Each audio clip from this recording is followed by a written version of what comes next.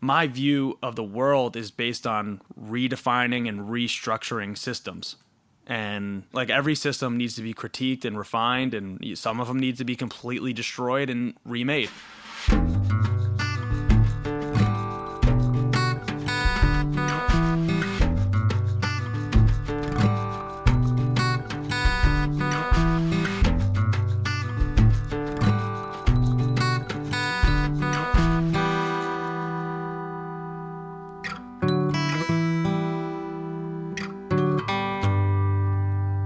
Good day to you, and welcome, looked at the camera, specifically to episode 1 of season 3 of Movement Matters, where I've realized, we are going to be focusing, our brand focus, what's going to be on brand, is with regard to the overlap of identity and reality, and how taking care of oneself and utilizing the tools that are the foundations of real wellness are critical for the evolution of the individual and of the collective, and that you can't have one without the other, and so on and so forth.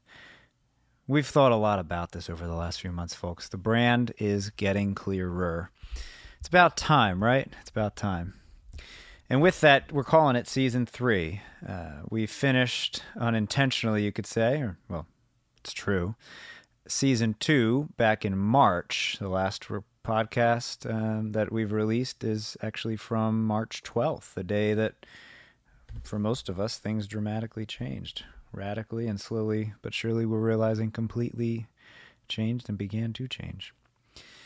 If you haven't listened to Season 2, it's really lovely and short. It's with Casey and Mitchell and John and Beth. We even might be able to throw in a bonus from Paolo of Bridge Acupuncture. But Season 3 is upon us, folks, because it's a new world, and now we're finally ready to be recording more. And we are ready here because these last few months have been really productive for us. You're going to be seeing a lot of new content coming from Koru. Actually, from what we're going to be calling, it's going to have a different name. It'll be a Real Wellness Collective. Koru will be more specifically just my coaching and training and sort of teaching style, if you will. But the Real Wellness Collective is the exciting piece that is being birthed from this time of incredible focus and change and shift. So anyway, Season 3. We still don't have sponsors, so we'll skip that part, even though I have a list that we'll be working on for Real Wellness Collective. Season 3 begins now with Connor O'Hanlon. Connor is an incredible 24-year-old. When I was 24, things were different for me, to say the least. Connor is exciting. He's intelligent. He is on the ball, and we can get into everything, and I mean everything, from working out and rotational patterns as being relevant to effective, functional, and longevity, sustaining movement practices, to what we mostly talk about, which is honestly the real meat of our conversations normally, the social needs and the reality of how human evolution is only going to be possible with changing our thinking and changing our understanding of ourselves in relationship to each other and to all of existence, to say the least. He primarily gets into that through the lens of politics, but we both know that it's all the same focus.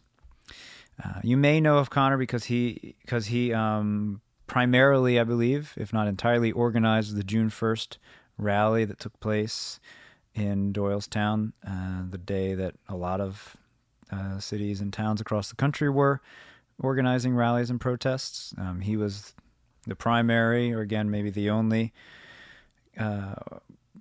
piece to that puzzle for us being able to organize effectively in Doylestown. And that is because he is a politician. And in 6 years, he is aspiring to be a senator because he's 24, and apparently you have to be 30. Let's see. You may also know Connor through Asgardia Strength. Connor is really strong, a powerlifter extraordinaire, and we've had a good time working out once now, and we're going to do more, testing each other's strength. He brings out the meathead and the goon in me in the best of ways, in the most fun of ways, and in the kind of ways that actually I end up needing to probably be a little bedridden for a couple of days. We'll see how the next workout goes, though. Lovely fella yeah, he's extremely well-rounded, to say the least. Fun fact that we didn't get into, but it's worth mentioning, is that his great uncle actually had a legitimate boxing match with Muhammad Ali, and apparently a bear as well. But the really cool thing for the Philly folks is that his great uncle is the inspiration for the Rocky story, which I had no idea of. Look up Chuck Wepner. Apparently that's the deal. Chuck Wepner. Connor is a lover of all things Marvel, but specifically Thor. You probably know a bit about that. And it's fun to dance around that a couple times. And if you listen all the way through, you'll hear his take on Thanos, to say the least. So with that, without further ado, I bring you Connor O'Hanlon and episode 1 of season 3 of Movement Matters. Thank you very much. More later. I think the defining factor of me is passion, just in general. So like all three of the things that we kind of have on our agenda are my passions and my... Right. The third one being nerd or geek culture. Oh, yeah. Yeah, that's probably the most important one. Sure. What was your workout today? I didn't do one today, but yesterday I did. Today is a rest day? Yeah, today is a rest day. Okay. Because usually I work out at this time that we're, recording. Yeah. So I decided to take a day to rest today, but I did a full glory muscle workout yesterday. I saw the curls. The curls, yeah. Because a lot of what I was doing yesterday was helping. I was helping my brother and helping my friend who comes over and lifts. So your brother does look like you. Yeah, he does. A lot. He's smaller. Hair, at least. Smaller than me. Yeah. But does look similar to me. He's built like me and not like my other brother. My other brother's 6'1", 6'2", maybe 175 pounds. You're 6'1", right? Oh no, I'm 5'9". 5'9". You're really being generous. I mean, maybe if like... I didn't look up your height. Yeah, no, maybe if I stretched out a little bit. But, I'm 5'9", 200 pounds. My middle brother is 6'1", 170 pounds. So he's like really stretched out. Not trying to be Thor, though. I'm trying to be Thor. He's more like Captain America before he got transformed. You know what I mean? Not meant to be insulting. Well, I can insult him. He's my brother. Yeah, you probably get what I get, which is people thinking you're taller because you stand upright. True. Maybe. Yeah, you stand tall, so to speak. I try to, at least. I'm actually only 5'10" as well. Yeah, I think we're about like the same. I'm like 5'9" and some change. If I'm... Yeah. Again, it depends who's asking. Right. The ladies are asking, maybe I'll say 5'10". Oh, okay. With no comment. There was an easy one, but I'm not going to. That's great, though. That's great. How are the ladies with you? You have not really, I suspect, been able to, engage with the ladies. Not really, no. Yeah. Not during this time, no. It's definitely that's definitely a challenge. And living at home, that doesn't make it easy either. And you were back in March living with your parents? Oh, I've been, since I graduated from college, Which, interesting. Yes.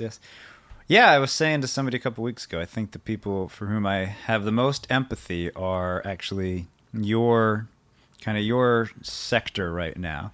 Obviously, there's every group, if you will, every type of person, if you will, is struggling in some way. But in terms of, like you just said, purpose is fundamental to you, and you're not struggling, or passion, sorry.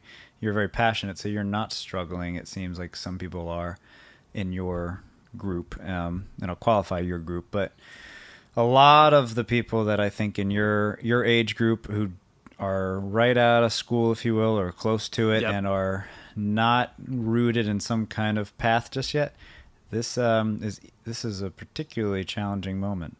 You're either going to Yeah. It's obviously a test, to say the least. 'Cause Yeah. you can't imagine now where you're going to go in any normal way. You don't have something that was previously providing a sense of structure or how to like progress career-wise. So it seems like you guys are in a uniquely challenging position. Yeah, I mean, especially I'm in a position personally that like I have the passions that drive me to what I want to do, but even like figuring out, well, how the hell do I get out of my parents' house? Like, you know what I mean? Like, how do I get money to do that? Like, that's obviously a challenge that like are, you know, the lower 20s, because I'm 24, or that like age group is struggling to do. I mean, especially in Bucks County, it's like you either just have to move or it's you still live at home. Like, it's really hard to find young people that don't live at home.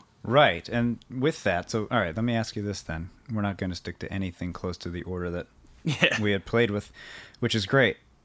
So, and don't get me wrong, I was 24 once, except when I was 24, I was already becoming a dad. So, different ball game, to say the least.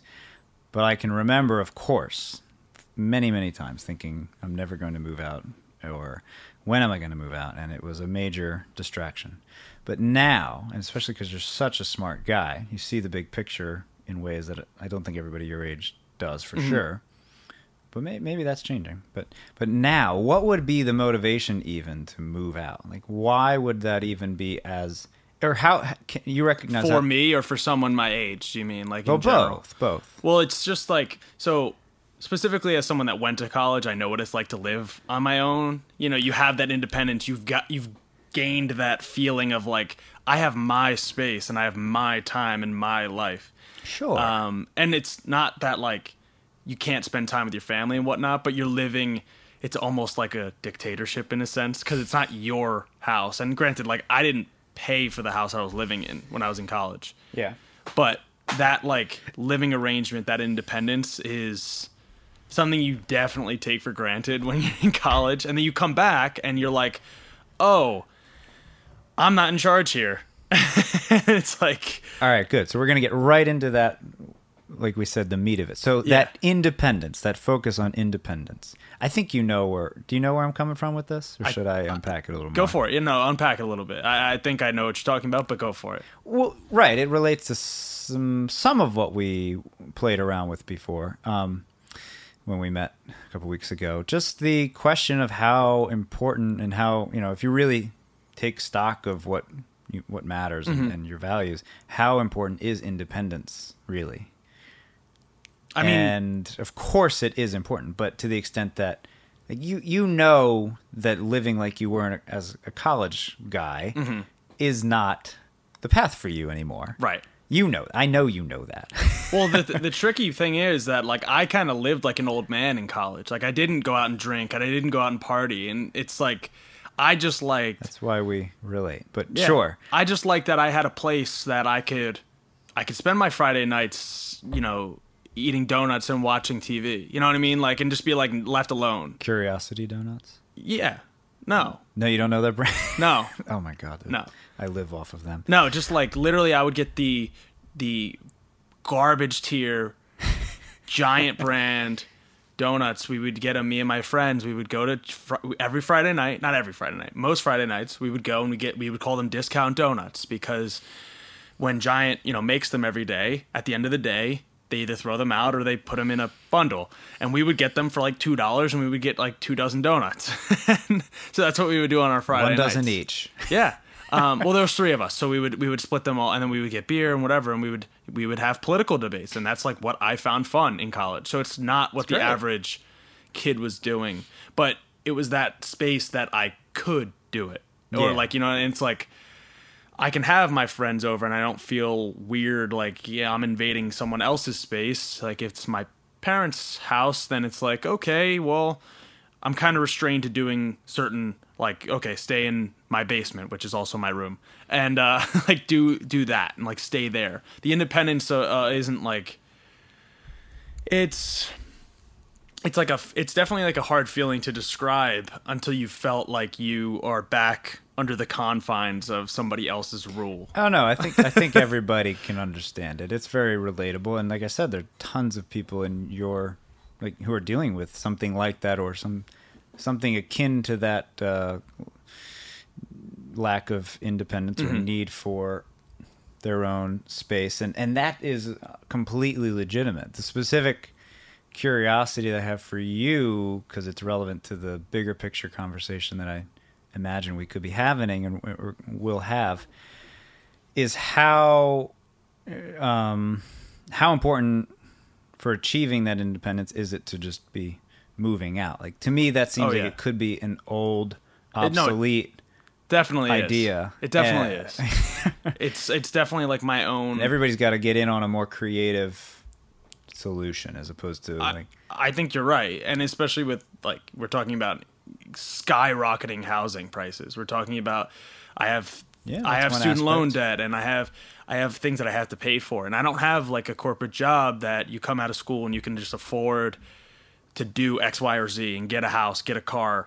You know, I mean, some people do have that, but I think it's few and far between now. It's a lot more of a rarity to find someone that comes right out of college, gets that job that they were promised that they were gonna get by going to college, and then just they set sail. Also, it's a part of my personality that like I want to have my passion be a part of what I'm doing. I think I said this to you last time. Like, I don't have a dream job. You know, it's just. Yes, you do. Wait.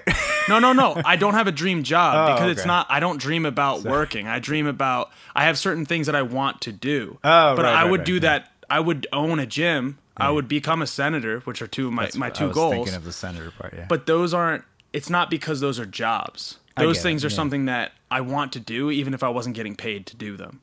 Yes, like I would not be, a job, yeah. right? Because like my vocation more. right. But like I don't dream about working. I dream about doing things that I'm passionate about. Absolutely. And it's just a frame of mind, and that's why it's like I'm kind of an exception, I think, sometimes when it comes to that kind of thing. Like if you ask someone what's your dream job, it's an easy question. And if someone asks me that, I'm not going to be like, well, I don't dream about work. You know, I mean, if my friends ask me that, or you're asking me, like we're going to have these conversations, then I would say that I don't have that mindset of it. I look at it as something. A job is something that I can pay the bills, or I can move out, or I can get a car, I can buy nice things, but it's not like what I want to do necessarily. And now if you can overlap them, you make passion your job, then it's ideal. And then it doesn't really become a job, which is kind of cliche to say, but it's like, that's the thing. If I was a gym owner, or if I was, and maybe I'm wrong, maybe that thing won't bring me the happiness that I want. But like maybe if I'm a senator and it's terrible, and maybe people hate me as a senator, but that's what I think that I want now, at least.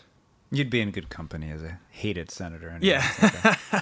But so you're focused on passion, not job, not. No, yeah. We called it self-employed, and how that's a myth last time we were talking.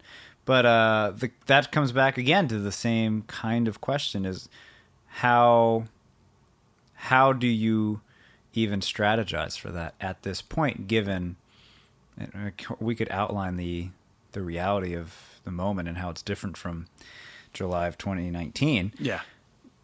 And I think we could do that pretty easily. But the specific point is, like, if you imagine yourself, obviously even just 6 months from now, I don't see how you can realistically be strategizing the way you may have, again, back in July of 2019, hypothetically, because of the questions that we're needing to be asking ourselves now. So I love the focus on passion and creating a life of purpose where your passion fuels your actions, as opposed to the sense of responsibilities or having to, or it sounds like maybe an idea of conformity is relevant. And with you, what's exciting, because you are so thoughtful and you're obviously intelligent, the need seems real to have to be changing the strategy dramatically. Like, that path of creating my own passionate lifestyle on my own, and that being totally independent and figuring it out, et cetera, that model, that path, that structure, I don't see that as so possible these days. I'm curious. Yeah. I agree. I mean, like, we talked about having... I kind of feel excited about, even though that's... It's exciting because it forces change. Mm-hmm. Like, the structure's not working, force change. And if you don't change, then you're doomed to fail. And I think we talked about having too many cooks in the kitchen, like last time and it's like, if you have... it's like, I would like to do things that are more social and more communal, and like doing things that are more collaborative. I work much better in that situation, but it's hard to unify visions when you have diametrically opposed visions. So like if you have, like me, I want to start a gym, right? But if I have a partner that wants to do something else, then we can't necessarily work to that unifying goal. And that's why, for me, working independently isn't ideal necessarily. But like you said, you have to strategize for the time. And I am alone in doing this right now. So it is just like being a product of, this is the situation. We have the pandemic. So like my planning is very piecemeal. My planning is working on every bit of my passion and world, little by little, each day. Like I study for my CPA exam every day, and it's not something I want to do, but it's something that like because I do want to have that CPA, I do want to do that, but I also work on getting equipment for a gym. I take classes to improve my training style. I have meetings every single day for my political realm. You know, like it's just really. That's what I have one tonight for. I have meetings, and then I have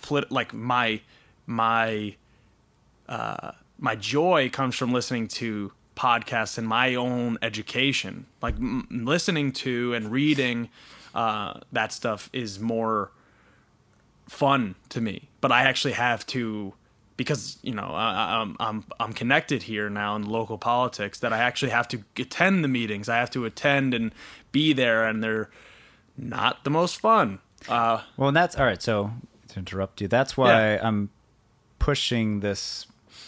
Obviously, we didn't plan for this to be where we started, but pushing this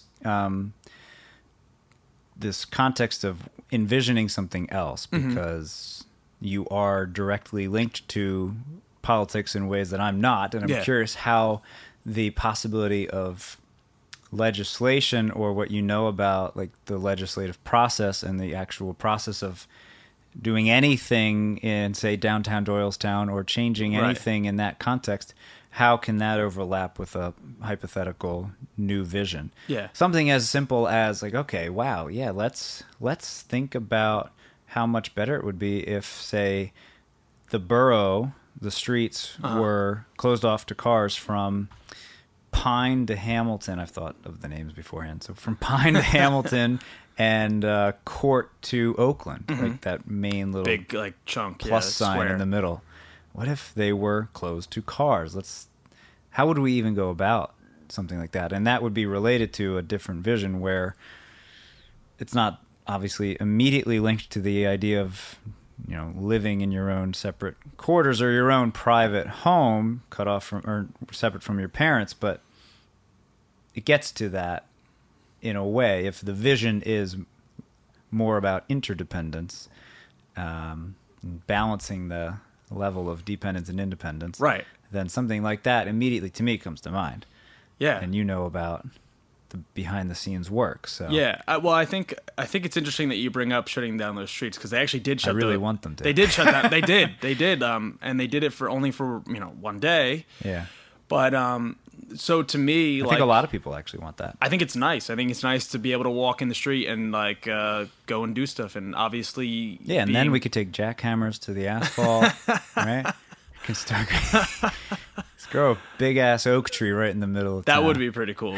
I wouldn't condone that, but it would be pretty cool. But like a lot of what I view My worldview is through a pretty well, not defined, but refined ideology that I've worked on over time. And like, it's a lot of what comes from that is not based on individuals. It's based on systems and structures that like we have to change. Like we would talk about. I mean, my number one issue is, well, climate change is obviously one of the number one issues, but personally, selfishly, because when I turn 26, I will be kicked off my parents' insurance. And I don't have that job that provides insurance. So that is my number one, is like passing Medicare for all. And that, or in a super ideal world, we would get like an NHS. When we talk about like Britain or France, we have government-run, 100% government-run healthcare structures that get rid of the private insurance, get rid of all the middlemen, the billing, processing, and you actually develop something that there's a movie, I forget the name of the movie, but it's when you're sick, you get help. And that's just the line. You're sick, you get help. You need something, you get help. And that's like it's a structural change that is almost beyond the mind, like comprehending it. Like it's so different than the system that we have right now that it's hard to accept. It's hard to or like we can pivot, you can go to the Green New Deal or something like that. Something that's drastically changing a system so much to address such a amorphous issue like climate change. It's so, we can't, I mean, there are obviously physical attributes that change, but you can't feel in your hands climate change. You can't feel the lack of healthcare. You can't feel going bankrupt because your wife or your husband got cancer and you don't have money to pay for it. So these structures are the barriers. And you're talking about roads. Roads are obviously the local structure. And local government is so important, but boring. It's so boring. And I obviously ran for local government. So I've spent a lot of time in those meetings. And it's not as sexy as talking about what I like to talk about. It's not as fun as talking about canceling student loan debt. It's, it's getting those roads done. It's getting those businesses survive during a global pandemic. It's hard. That's like the hard nitty gritty stuff, but it's important that we pay attention to it.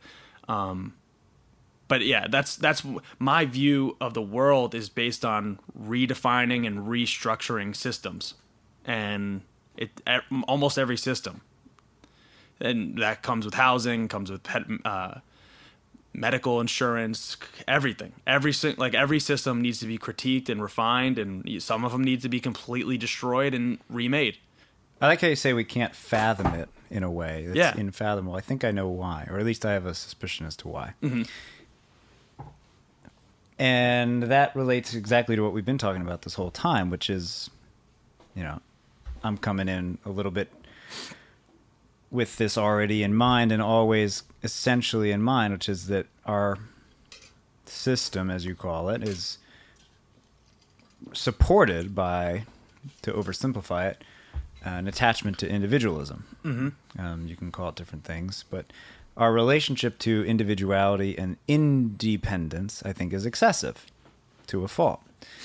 So the description that you're giving of how to relate to climate change or the idea of healthcare or mm-hmm. health as a broader concept and something, what was the third thing you said? Well, I whenever someone asks me, it's healthcare, climate change, cancellation of student loan debt. And again, it's another one of those selfish things, but yeah, and we can make the connection there too. But the first two are obvious, which are you have to, in order for you to care about that, for you to even start to feel, as you were saying, mm-hmm. you have to be able to relate to the world around you and others as essentially part of the same whole. You don't have to go so far as to sound sort of spiritual about it where we're all one, but recognizing that everything's part of the same whole, including the people around you, including the entirety of existence.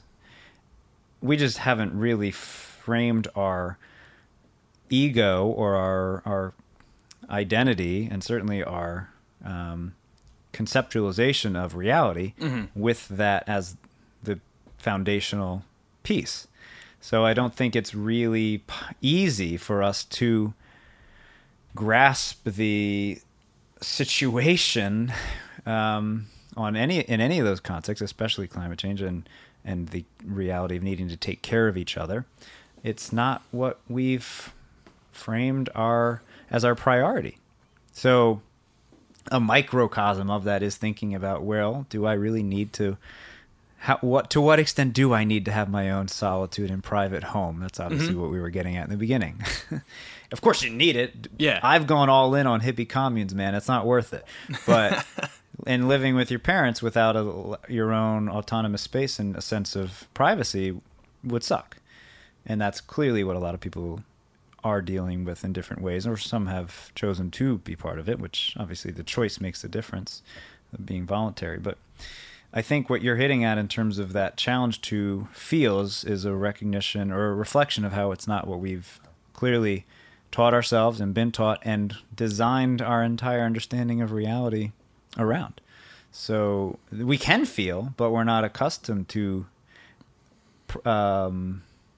letting that fear, if it's fear in part, and then that maybe even something akin to joy or ecstasy guide us. Right. Once you shift from being concerned to being like in awe of the joy of thinking in a holistic way. Right. And I think I think it really it stems from... Which actually relates to the workout we did. But. Right. I think a lot of this stuff stems from a lack, or, if you view it like we do, I think a lack of empathy. I think you and I have the empathy of saying, like, that's why we can understand. Start. You have to have that to start this process. Right. Because you can feel someone's pain.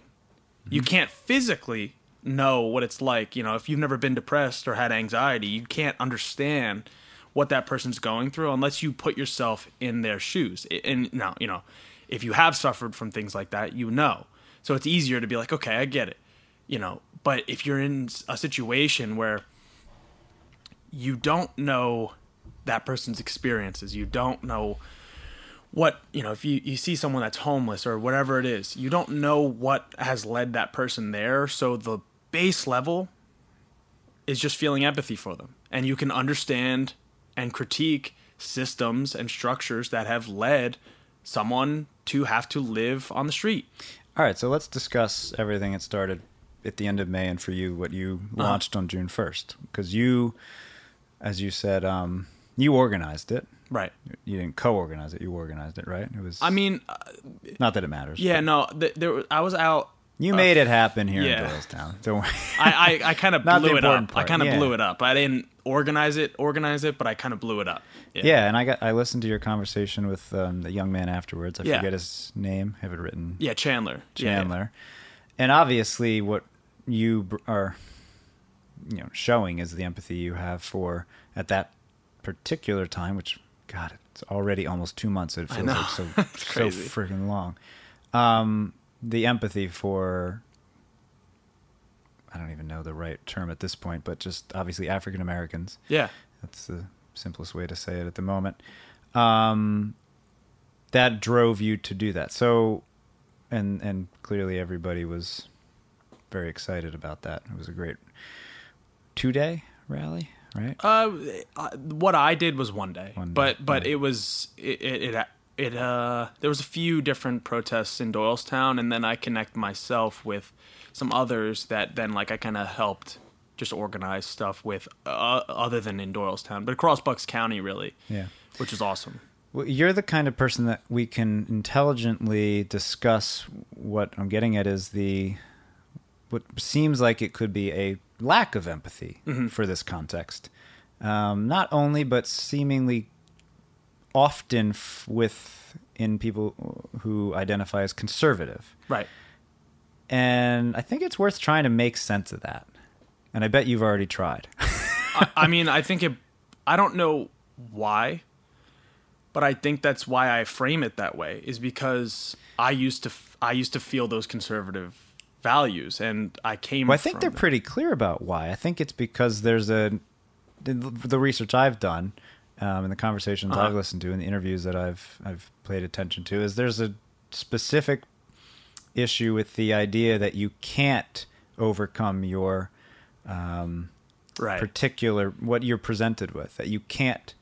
They have an issue with the idea that no matter what, you can't overcome it. So you're going to be a victim of your circumstances to some extent. I'm pretty sure it comes down to that one issue over and over. It's like, well, no matter what, somehow there's a way, et cetera, et cetera. I think that's honestly what feeds the lack of empathy 100%. I think you're right. And I think it actually almost comes back to individualism. Mm-hmm. And it comes back to saying, well, why is it that you have to be a stud or a star student and be the exemplary, like, top of the line to succeed? I think that life shouldn't be just based on that, like, corporate definition of success, right? And by corporate, I mean, like, having that job in an office where you make money, you have a house with a picket fence, like, that kind of stuff. It comes to, like, okay, well, how do we design something that the vast majority of people can be successful? Because that is the point of having a country. That is the whole freaking conversation. Yeah. Yeah. That's why it is so shocking when you hear you have to call it conservative, because that's what they often call it. A conservative argument, it's so irrelevant and asinine at the end of the day, because the whole point is we're all trying to figure out how to make this better, but their issue is consistently with, and it has its place, and I'll explain, and this will get into things about extremes, but their issue seems to be consistently that the system is good, they're just not figuring it out. That's in a nutshell. The system doesn't need to change, they need to figure it out. And obviously what you're saying, and we both agree on, is, well, that's true, and the system clearly has issues and needs to be improved a bit. Yes, whoever they are, can find a way. That's true, and the system does seem to be making it unnecessarily difficult, maybe even intentionally at times, and we need to be deliberate in how we navigate that issue. It seems like there's this consistent resistance to that change, and I think it comes from that fear of going to some crazy extreme. That I don't know if you do much research on this, and I don't necessarily either, but I pay attention to certain voices, and they consistently sound like they're against what they're positioning themselves, obviously both for, is, you could be worded to say also against, seemingly the very thing that they're just afraid of, I guess, like some kind of chaos. Yeah. I think I know who you're talking about. I know the people you're talking about. I listen, because, again, it's like studying. It's something at this point, it's studying. I have to engage in with the other side, and I have to listen to the arguments and whatever. Well, because there's no way we're going to figure this out if we don't understand each other. And I've knocked in the last year, and obviously with coronavirus it's different, but since running for office, I've knocked probably 3,000, 4,000 doors, and I've talked to people at the doors. Yeah. And that's like the most intimate form of conversation you can have. I'm here to talk to you about your political affiliations, blah, blah, blah, and what do you think about this? What do you think about that? And I'm at your doorstep. Now, people might just tell me to get lost, or some people have that genuine conversation. I think it's a proven fact, and this is something that I would have to, like, bring up the study, but I don't have it on hand, but it's a fact that conservative voters vote more out of fear than more left-leaning or liberal voters. Can I interrupt you real quick? Because I just want to footnote my own wording of or to even word it as conservative, and clearly we're probably going to be going on this for a while now, so I think we talked about this before, just the fact that the idea that there's two sides is just bonkers, and it's so much more nuanced than that. And I think, if anything, what we've seen over the last 6 months is the reality of how nuanced it is, because I don't know anybody, even you, who fits into just one box or camp. Right. It's crazy. There are some people, but I I'd have to They're really like cartoonish. They're cartoonish. Yeah, I'd have to think so hard to even imagine any that I know well or pay any attention to. So, yeah, it's so much obviously more nuanced, which is good, thank God. Seems like that gives us more hope. Right. There's more possibilities that way. Well, that's why, like, you know, I said my ideology is refined. It's because it's not perfect. It's not done. It's always refining. But it's always changing. It's always evolving. But the way I describe myself is as a social democrat. So it's not like I'm not, and because the word Democrats in it doesn't mean necessarily like the Democratic Party. The social democrat is like you're left leaning. You believe in a mixture of capitalism and socialism. You believe in, like, you know, there's three things for me. I always say this. There's three things for me that I believe that the government should control. It's healthcare, prisons, and education. Those three things are things that should be nationalized, should be controlled by the government, because I don't think that there should be profit in healthcare. I don't believe there should be profit being made off of education, because I think also everyone has a right to education. Everyone has a right to a trial. Everyone has a right to your Miranda rights. You're protected by the Constitution, right? So those things are important for prisons, for education. And I believe you have the right to life. And if you have the right to life, then you should have the right to healthcare. So those three things those are like the three things purely that I think should be handled by the government. Now, you can change beyond that, so you can argue like minutia of other things, but generally speaking, this is where like the mixture of capitalism comes in. Like, I am a big consumer. I mean, I love collecting just junk. You know what I mean? Like, it's just something that it's meaningless to somebody else, but to me, it means a lot. I mean, I collect Thor comics, and it's just, to some people that would just be like, dude, what are you wasting your money on? But to me, it has that sentimental value of like, I like this, and I like that I can spend my money and I can own this thing. So I believe in the right to private property, and I believe in that mixing. So it's not a pure like communist or socialist, and those things aren't the same thing either. And it's not pure capitalist either, because I think anything that's generally like pure in one way or the other is usually flawed, and it usually is never implemented in the way that the theory states. I think that goes with economics, goes with political ideologies, et cetera, et cetera. And that is why it's good sometimes to have like two opposed factions that can debate back and forth, or it's like four factions if you have like other political systems. But we don't have that here. So we have two parties. I would wish that we had a bit of a realignment.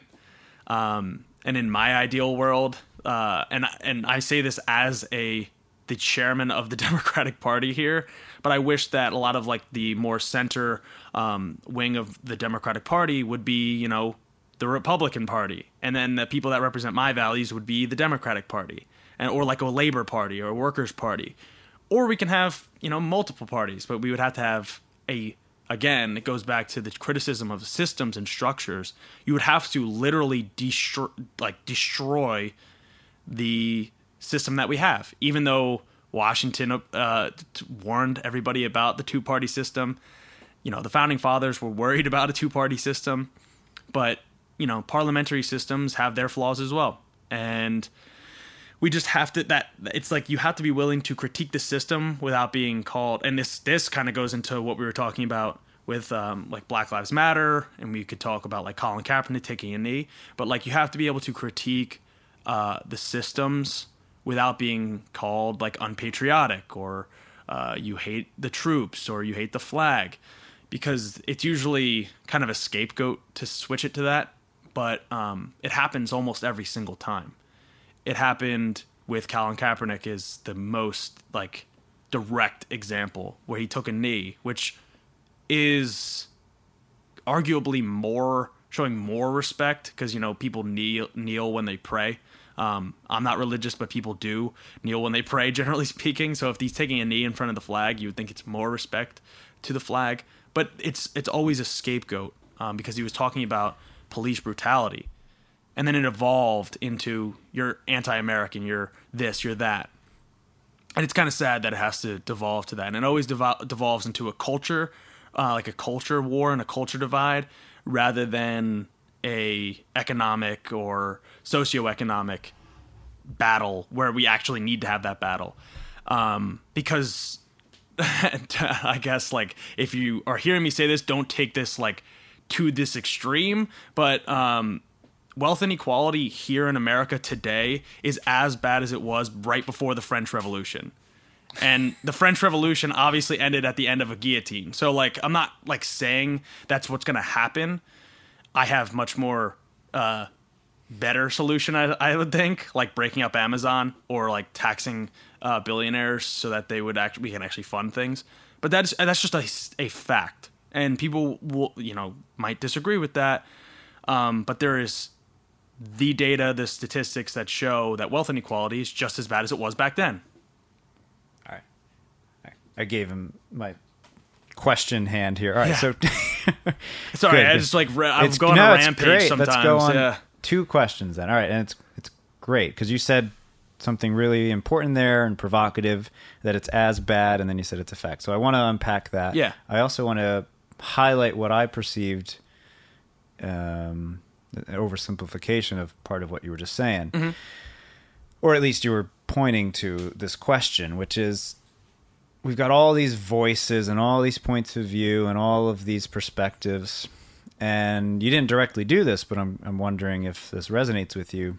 It sounded as if you were calling to question the actual value of what could be seen as the current quote-unquote Republican, or obviously in the Trump era of that, and Mitch McConnell and many other people. Yeah, I think they're one and the same, honestly. But yeah, that voice, that perspective, which sometimes does overlap with a lot of the conservative perspective, sounded like you were questioning how good is that even to have at all. Right.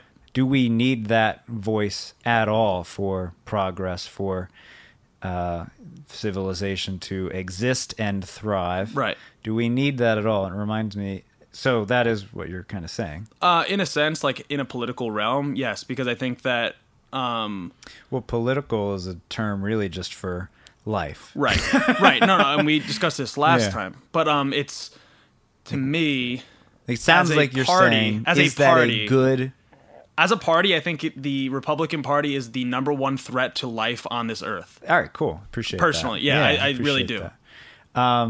Which is, it seems hard to debate that. I wouldn't have I could point out, I could, play devil's advocate and we could explore that, which could be kind of cool. Mm-hmm. But the important thing about what you just related to is the system itself is obviously allowing for that, and is it good for us to allow for that? And that's so tricky because we have such an addiction to this idea of freedom that we have to allow for everything, or we need to be able to do what we want, et cetera, et cetera.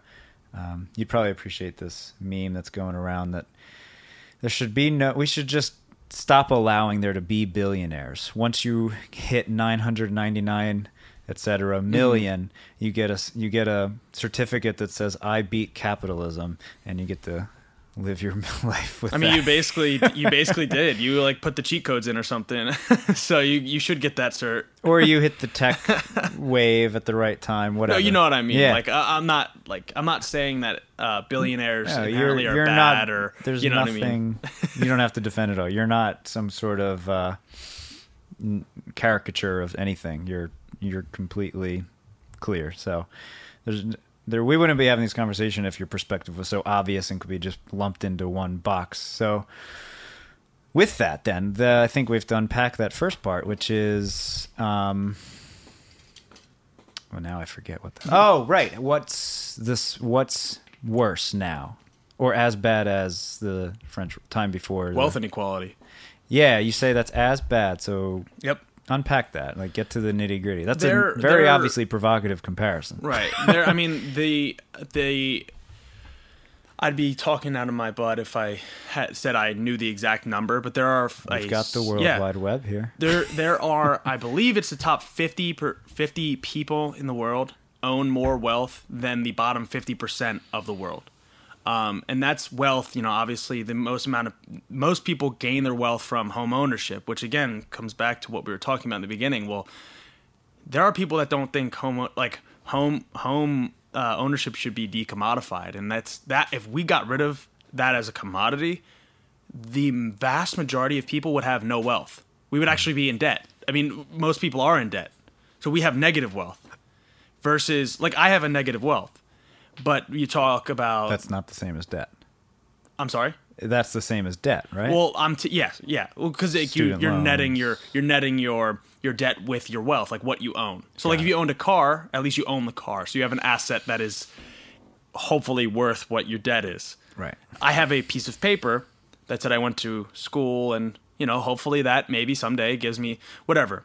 But it doesn't actually generate. It's not actual wealth. Versus, like, I own warehouses, or I own trucks, and I own, if you own Amazon, if you're Jeff Bezos and you own Amazon, you're set to be the first trillionaire.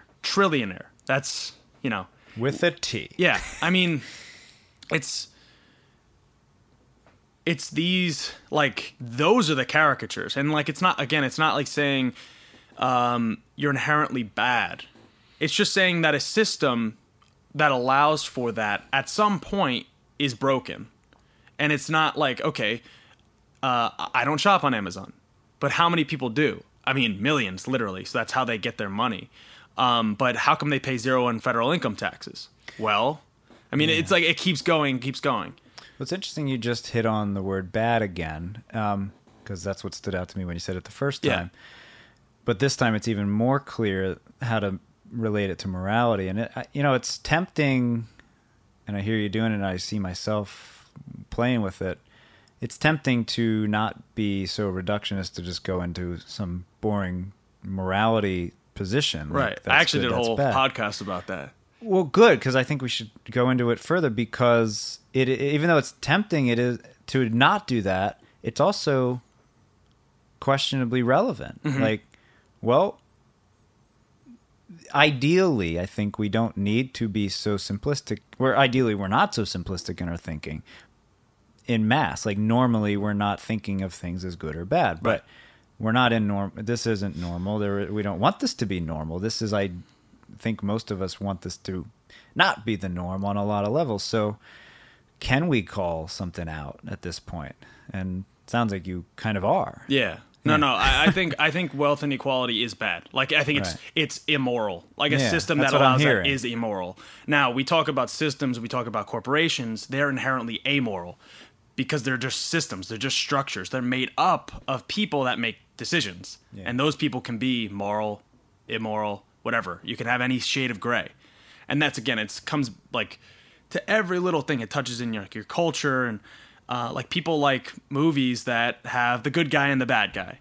Well, I kind of like some video games and some movies that have the gray. It's like, okay, there are characters, like, you can like, one my favorite show is The Sopranos, right? Funny. So, like, I just started watching it 2 nights ago. Right. So I'd never watched it. You have Tony Soprano, who is a mafia boss. Yeah, he's a murderer. But you like him. Yeah. So it's because he also cares about. Right. So there's the moral gray. I mean, the whole point is he's literally in therapy. That's the whole point of the show. He loves his family. He wants to make his life better for them, but he's also murdering people in the streets, and he's doing all these heinous things. And obviously that's, again, it's like an extrapolation, because real life, most people aren't murdering people and doing all that stuff. But every one of us is gray. We're not that good or bad, and that's a system. A system or a structure is amoral. It's not even in the middle. It's just amoral. So, like, whatever the people that make it up, that grayness can change it.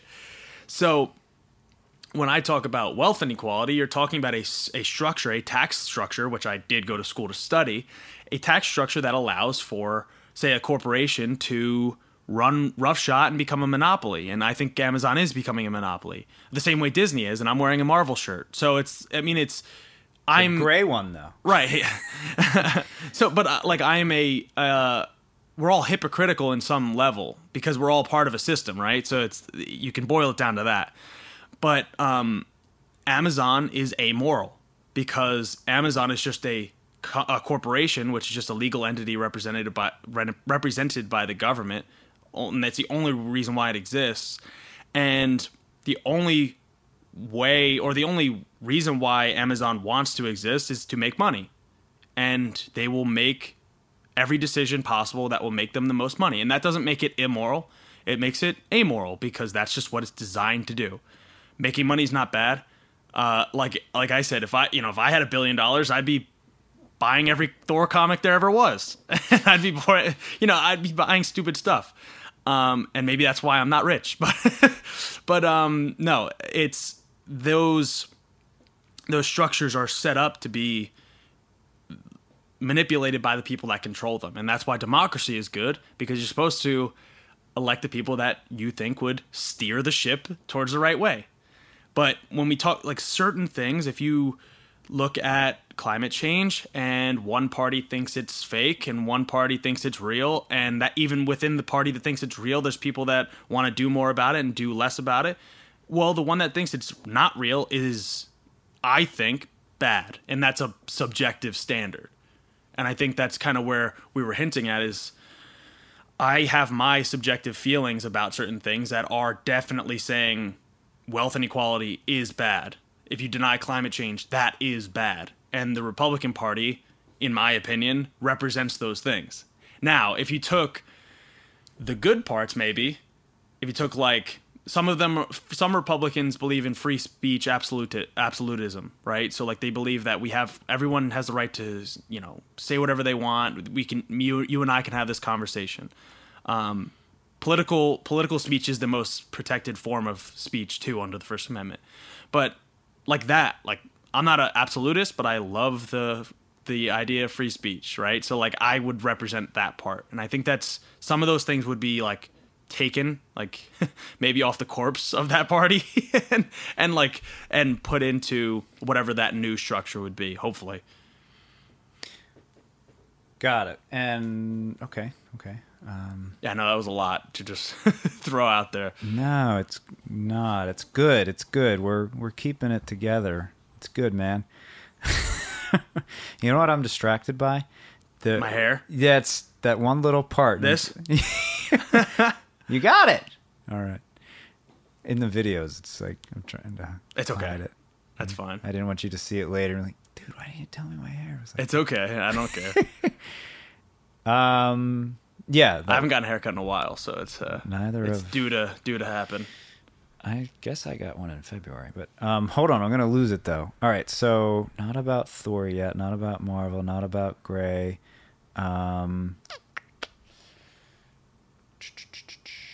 Something more about bad climate change. Oh, right. Okay, yeah. I'm back. Sticking on theme, staying into the theme here. So I think it's fascinating to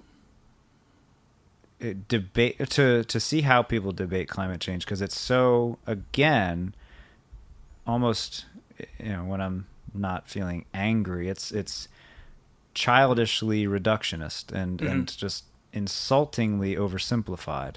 Even the idea that it's all man-made, right, or that we should relate to it as a man-made phenomenon, is an oversimplification. And so I remember something we said before, and it's most obvious. I think the climate change litmus test is the most obvious, because what it really boils down to is whether or not you want to intentionally avoid unnecessary suffering or not. Yep. Like the specific historical context or industrial revolution relationship or carbon emissions or pollution is when it really just starts to come down to something. Eventually what it really comes down to is whether or not you're committed to minimizing unnecessary suffering or not. Like, that's the question. Like, are you willing to explore how to minimize suffering for yourself and others, not just others, but for yourself too, or not? And it's like, that's where, if the answer is no, like, well, you're not just an asshole then. Yeah. There's a problem here, and Yep. it's a disease. It's literally the essence of what people, I hope, mean when they're talking in spiritual terms. You don't have to talk in those terms, but of thinking of yourself as separate from everything. It's not about the specific superficial details. It's a matter of how you literally relate to, well, your way of identifying in relationship to reality. Right. And the fact that we have to disagree on reality is when we start to get into like the sketchier stuff. I mean, that's when we get into like, okay. Do you think we can ever agree enough on it? Because I think not that's the everybody. whole... Not everybody. Well, enough. That's Yeah. the point. Enough. Yeah. What would be enough? Like I would say like you need the vast majority of Americans, especially, which is what we're talking about here, do believe in climate change, right? Do they? Is that, yes. That's yes. statistically... We can look that up. Good. I looked it up not too long ago because I have these debates all the time. I don't even know what that means, though, to believe in climate change anymore. It believes that it exists and it's at least partially man-made. And now what's funny is... That's such an easy thing to believe in. I know. But we're talking about, okay, it's not black and white. Okay, it obviously exists or it obviously doesn't necessarily, right? To some people.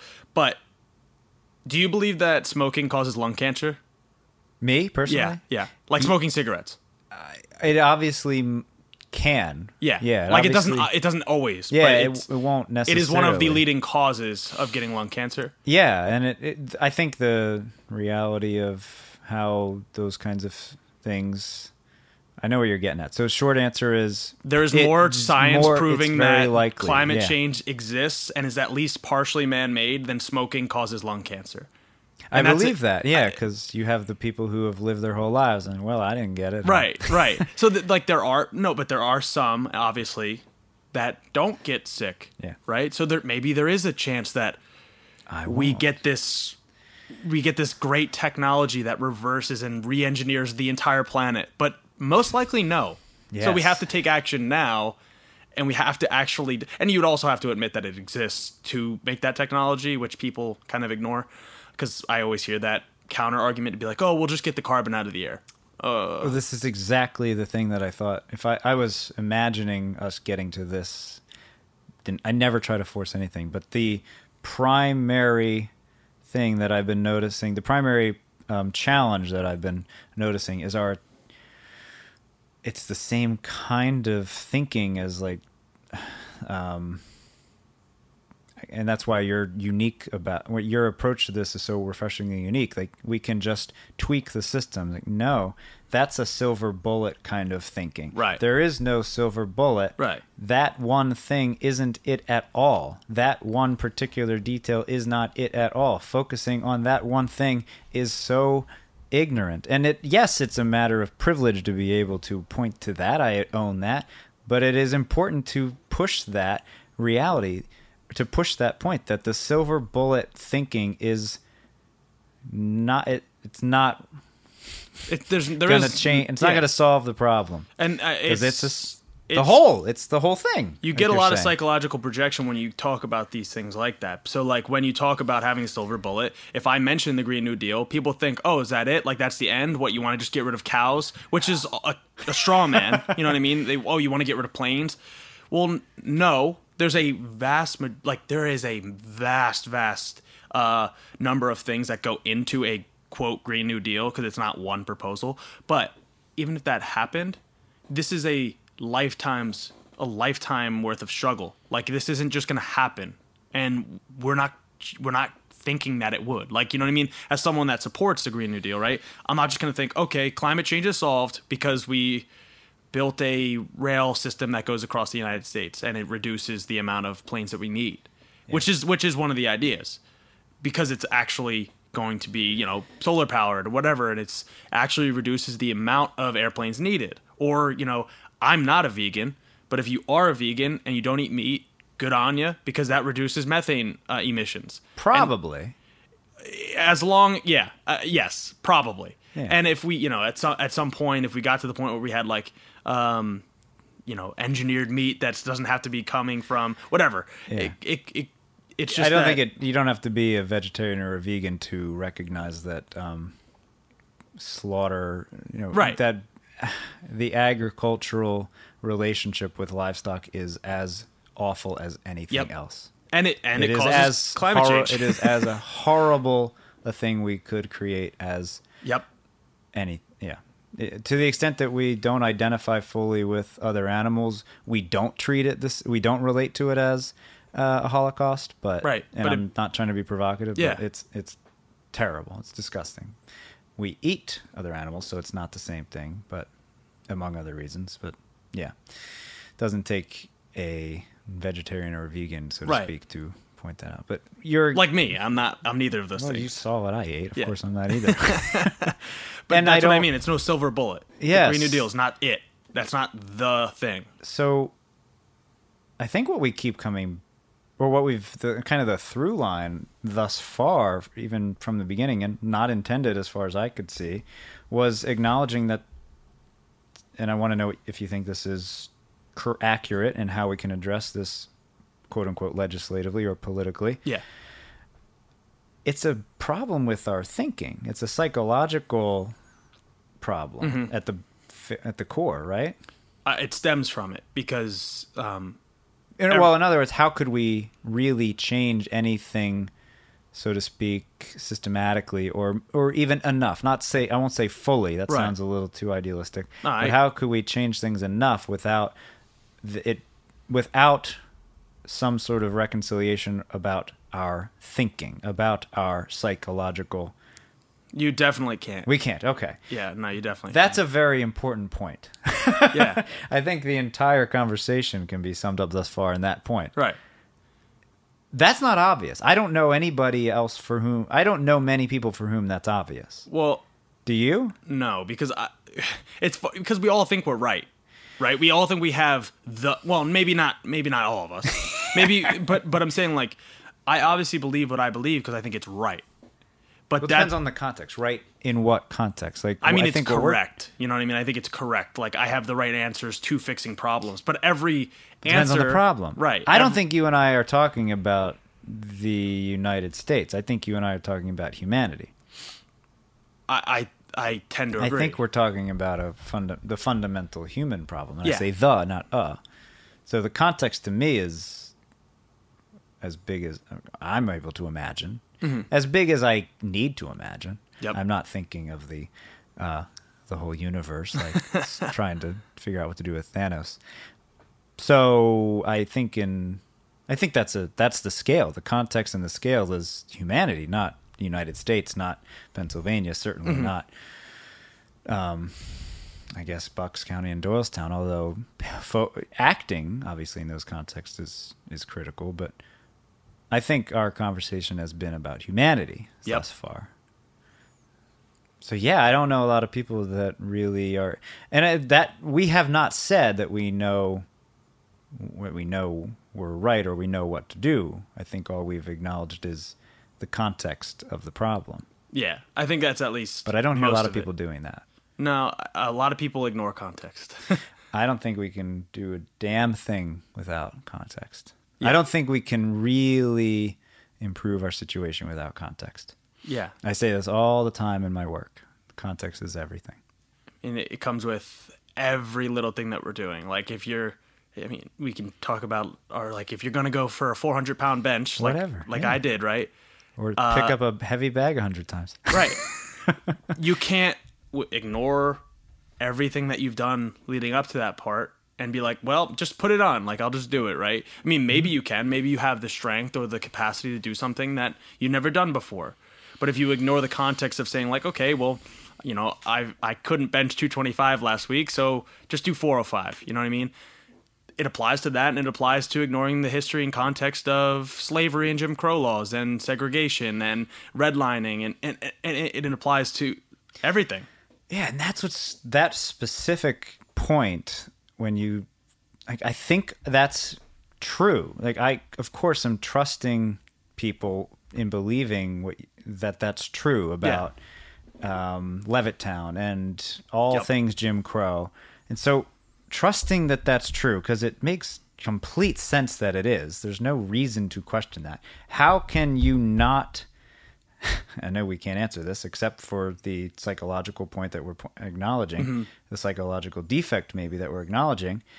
How can you not have empathy for challenges that clearly have not been adequately addressed since the 70s I mean, civil rights was in the 60s, so things shifted a little bit, but there have been the same problems since the 70s, and they haven't been directly addressed. How can you not know that? It's only been 50 years. How can you think that it should be better given the understanding? Given that context, how can you not recognize that it isn't better? It isn't fair.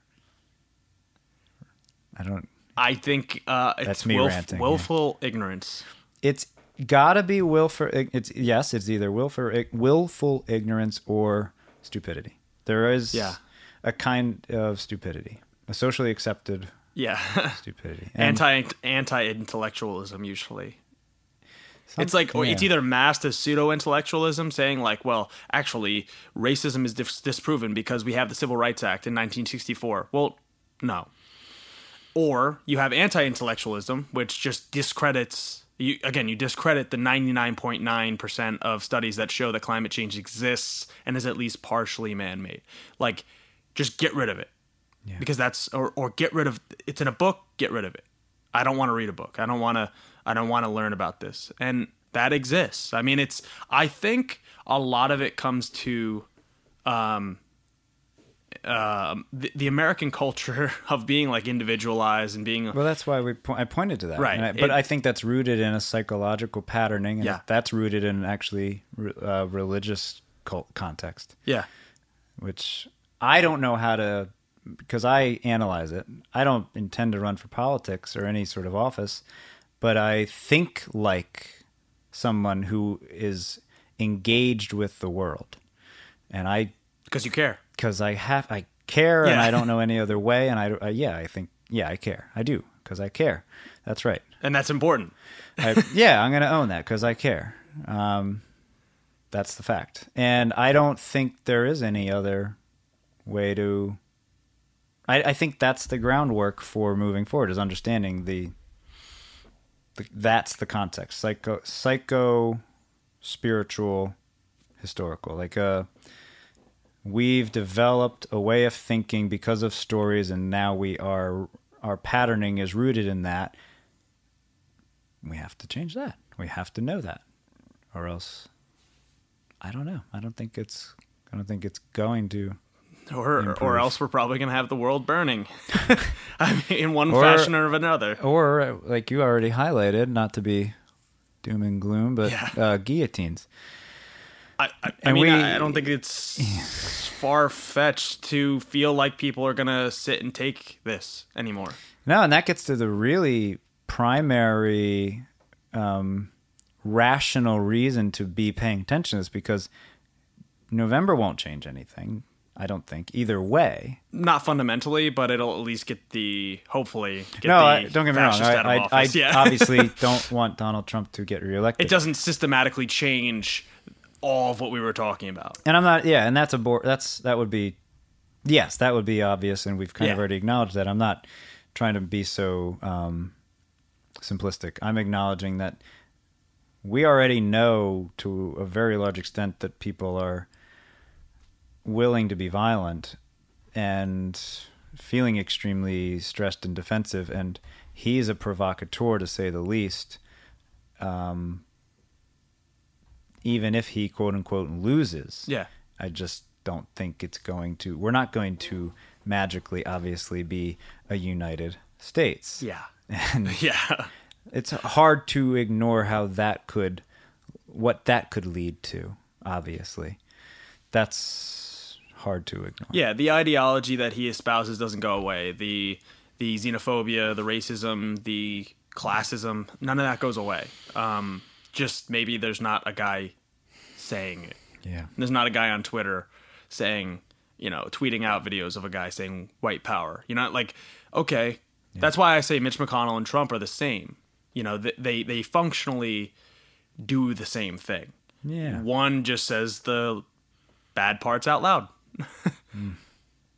That's how I view it, at least, because both of them want to get like tax cuts for their buddies, and they want to do all this stuff. They have all their dog whistles, and Trump just says some of the dog whistles as they are. They're not hidden. They're not veiled. And since probably Nixon or Reagan, you can pick. It's been on that steady leading up to Trump. I mean, they were They were sowing the siege for Trump to come in and be what he is. That's my opinion, at least. I see it that way. Yeah, it makes sense. They set the precedence. Yeah. Yeah, man. It's depressing. Damn. It's not. It can be depressing and overwhelming. Of course it can be, and that's where we have so many tools that we obviously use in every moment, right? You clearly are disciplined, uniquely disciplined. So we use those tools and we continue to learn about them, and obviously that could get into things like real wellness and ice baths, but I don't want to rush into that or push for that. I think the main, again, knowing that we've analyzed the possible dangers regardless of this November's election. Mm-hmm. You and I aren't depressed, though. So, well, I'm not particularly in the best of, like, again, I think that's where it comes into the value of what we do and like what you have here and talking about wellness and talking about strength. Let me rephrase that. You present yourself as generally very comfortable with what's going on with yourself and the world as it is. Mm-hmm. And to me, that implies that you're not dealing with any sort of normal kind of depression or anxiety. Sometimes. Depression, no. Not normally. Anxiety, yes. I just mask it pretty well, I think. Yeah. Well, I respect that. I appreciate that. And it's nice to take that unexpected turn because, of course, don't get me wrong. I know what it is. I'm not some sort of robot immune to the feelings of of difficulty and stress. Obviously, I work on maintaining and reinforcing an attitude and an outlook which is beneficial to me and seemingly the people around me. Authenticity is always good, and I do not wake up every day feeling ready to kick ass or just seize the day. And sometimes I hit the snooze button. I'm as human as I think is necessary, and I feel pretty good about it. I've been accused otherwise before, but I guess what I'm saying with you is that you seem like you have a pretty solid foundation for yourself as far as like when something like the going gets tough, you know what you're going to do for yourself. You can take care of your shit. I have what drives me, and like you said, the discipline gets you up every day. Yeah. It doesn't necessarily mean you get up right when the alarm goes off, but it is what gets you up, and you sit there and you do your work, what you got to do. You get stuff out of the way, and then you get the passion to drive you to whatever the next thing is.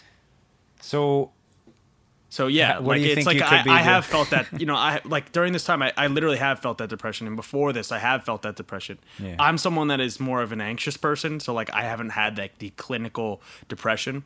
But when we talk about anxiety, like it makes me very, very worried like all the time. And I have that, like I've had those panic attacks where you're like, oh, what am I doing? What is going on? I can't breathe. And what's the context though? Well, I've had panic attacks for a bunch of different reasons, but a lot of it comes from like, knowing that I know where I want to be and where I want to end up, but in some way it's going against the grain and going against the conformity of like what you were expected to do, and accepting that and knowing there's going to be times where you feel like crap, people put you down, they don't believe in you. For me, I only need like one person to say like, I see what you're doing and I see value in what you're doing, and it reaffirms it. But you get those days where you're like, damn, like this sucks. Like, what am I doing this for? I mean, I have had days recently like that. You can't, sometimes you can't control them, and sometimes you can. And that's why you can try to do, you can meditate on it, you can think about it, you can go lift, and you can get it out of the way, and you can kind of just get your anger out. But you have to know how to channel it. And that's something that I've gotten better at, and I think that's why I can it's not a performance or anything, but I can show myself in a more calm and hopefully collected way than the anxiety, depression riddled, like 24-year-old that I partially am. But it's just slowly working on your mindset about it and working on, just your well-being in general. Like, when I go running, I don't like going running and I go very, very slowly. But I know that mental challenge of saying, like, I'm going to go 6 miles as a 200-pound powerlifter, that's going to make me stronger when I'm on the platform or when I'm running for office and it's a 90-degree day out and I have to go knock doors and I want that office. I got that strength in my head, maybe not the physical strength, but I also might have that, hopefully, to push through and push mentally through a lot of that stuff. And some people just haven't had the refinement in that wellness and in that mindset that hopefully we will be working on.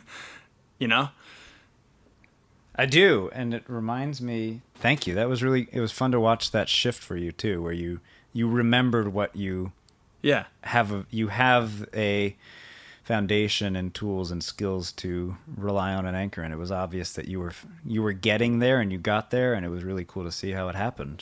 It was like real time, man, because that's what needs to be done when you're experiencing challenges. You focus up on what you can focus on, that's why things like breath work and breathing in general and the elements and movement are the tools that I prefer to prioritize because they're literally always available. That's the main reason. I think they work best, one, because they're always available, and two, they're always available, which means you can use them all the time to improve your situation most efficiently. You don't have to have some sort of gimmick or trick or like one of those potential silver bullets. These are the things that you were born with. These are the tools that you always have. Use them, period. Right. And what I just saw you do was essentially that in a way. And the other really beautiful part of what you just reminded me of is I actually did record a couple conversations. I just didn't end up thinking of them as podcasts back in late March, the second half of March, once things changed, and early April. One of them was with Casey, and we were discussing masculinity and the kind of men that we believe we need to be in general. And I remember something really cool that he said. He was talking about integrity, but he was also, the way he worded it was, the men of the future are able to communicate in all 5 love languages. So shout out to Casey for saying that, and you just reminded me of it. And you gave me a neat idea too. So the one love language that I heard you highlighting there unintentionally was words of affirmation, positive words of affirmation. Oh, yeah. I guess that's redundant. And you just clearly enjoyed that phrase. Yeah. So, well, because I do that when I'm running. Yeah. I literally say that to myself while I'm running. I bet. And I just realized that love languages, it's never occurred to me, as clearly as it does now, are for all relationships, even men to men, even friend to friend, not just with myself and Ari, not just Ari to me, but Griffin and me, my son. And that's really, that point Casey made just hit home for me, because I saw you doing it. I saw how obviously relevant it was. And you said it, as long as one person has something, some supportive... or I impact them. Yeah, exactly. It doesn't have to be they said it. It's just that they show it, or I can see it, I can feel it, that like I impacted them, or they can but if see. They tell you, it really does make it all the sweeter. It right? does, it does. but like sometimes there's not words to be said. Like there's sometimes there's these things that you can do, and there's not a way to describe it. That they affected you so positively, or you affected them so positively, but you can just see it or feel it. Yeah. And it's just those relationships that have developed. But of course, like when someone says like, awesome, dude, that's great. Like I can see you doing that. I can see you on the Senate floor. It's like, those are the things that make it worth it. Definitely make it worth it. Awesome. I can see you on the Senate floor. I hope so. Definitely. So, I mean, that seems like such a sweet place to pause. It's 10 after 3. I know I need to make this phone call, and I've only got till 4. That was a really nice place to pause in my mind, but what do you think? You want to go for a little longer or let it naturally whatever be you there? want. Yeah, whatever you want. I'm cool. Keep going. I'm cool with pausing. Either way. Let's think about any loose ends we may have instead of opening up anything else. I'm going to look at this list we made. Okay. So let's think of any loose ends real quick. And yeah, I feel like that was a really cool place to let it be for part 1. All right. So loose ends. You got any? Obviously, in other words, we opened up a lot of questions. Yeah. We didn't try to answer all of them, and I don't think we Yeah, I don't should. think we probably could either. And I don't even value that as much. The questions are more important. Yeah. At this point. What do you think? Did we clarify the French Revolution part enough? I think so. Yeah. As long as people don't take it out of context, then yes. Well, Which we're again, not that's that why I popular always try yet. to. Well, but you never know. I mean, people want to. They want to caricature what you say, and that's why I always try to look at like, when I say this, I mean this, and not, I'm not saying Jeff Bezos is bad, but he shouldn't be the first trillionaire. Like, it's like there shouldn't be a trillionaire. I think you were saying the idea of a trillionaire is bad. That is bad. But he isn't. It's like people extrapolate it and be like, okay, but I've had those battles before. I know where we're going to end, but we're going to get there organically in a second here. Okay. I get it, man. Some of this stuff I'm going to save for the intro, but the key thing, two things. Well, you'll like where we're going to end. Actually, 3 things, yeah. So that show, we'll talk about that another time. When are you going to do your ice bath? I mean, whenever you have me back. Nice! Okay, good. That was Whenever easy. we do our next workout, I should say, because I'm not just going to come in, take an ice bath, All right, leave. good. We got to actually work out. We have a We have to earn it. 200-pound sandbag with our names on names it. on it, yeah. Yeah. All right, with a nice ice bath following that. Perfect. Okay, so here's where we go then. What do you think of Thanos? Complicated guy, right? He's one of the most compelling villains for sure. Hard to put in a box, right? And Or is he just straight up sociopath? he's definitely a sociopath. But he definitely, like, there is complication there. There definitely is complication there where he's Complexity, man. you're talking about he's got to spoiler alert, he has to toss Gamora off of a cliff, his own daughter off of a cliff, to get the power that he wants, because but the complicated Adopted daughter.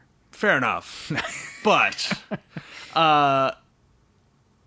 what he's doing, and this can be, extrapolated to the real world, is talking about what Thanos thinks he's doing is what's right. He thinks is right for the universe, and he's doing it because he thinks that life would be better for the people that survive with less people or less things, because it's not just people that die in that. So I can see and I can understand. I don't think he's right, but I can see and I can understand his intentions and why he's doing that.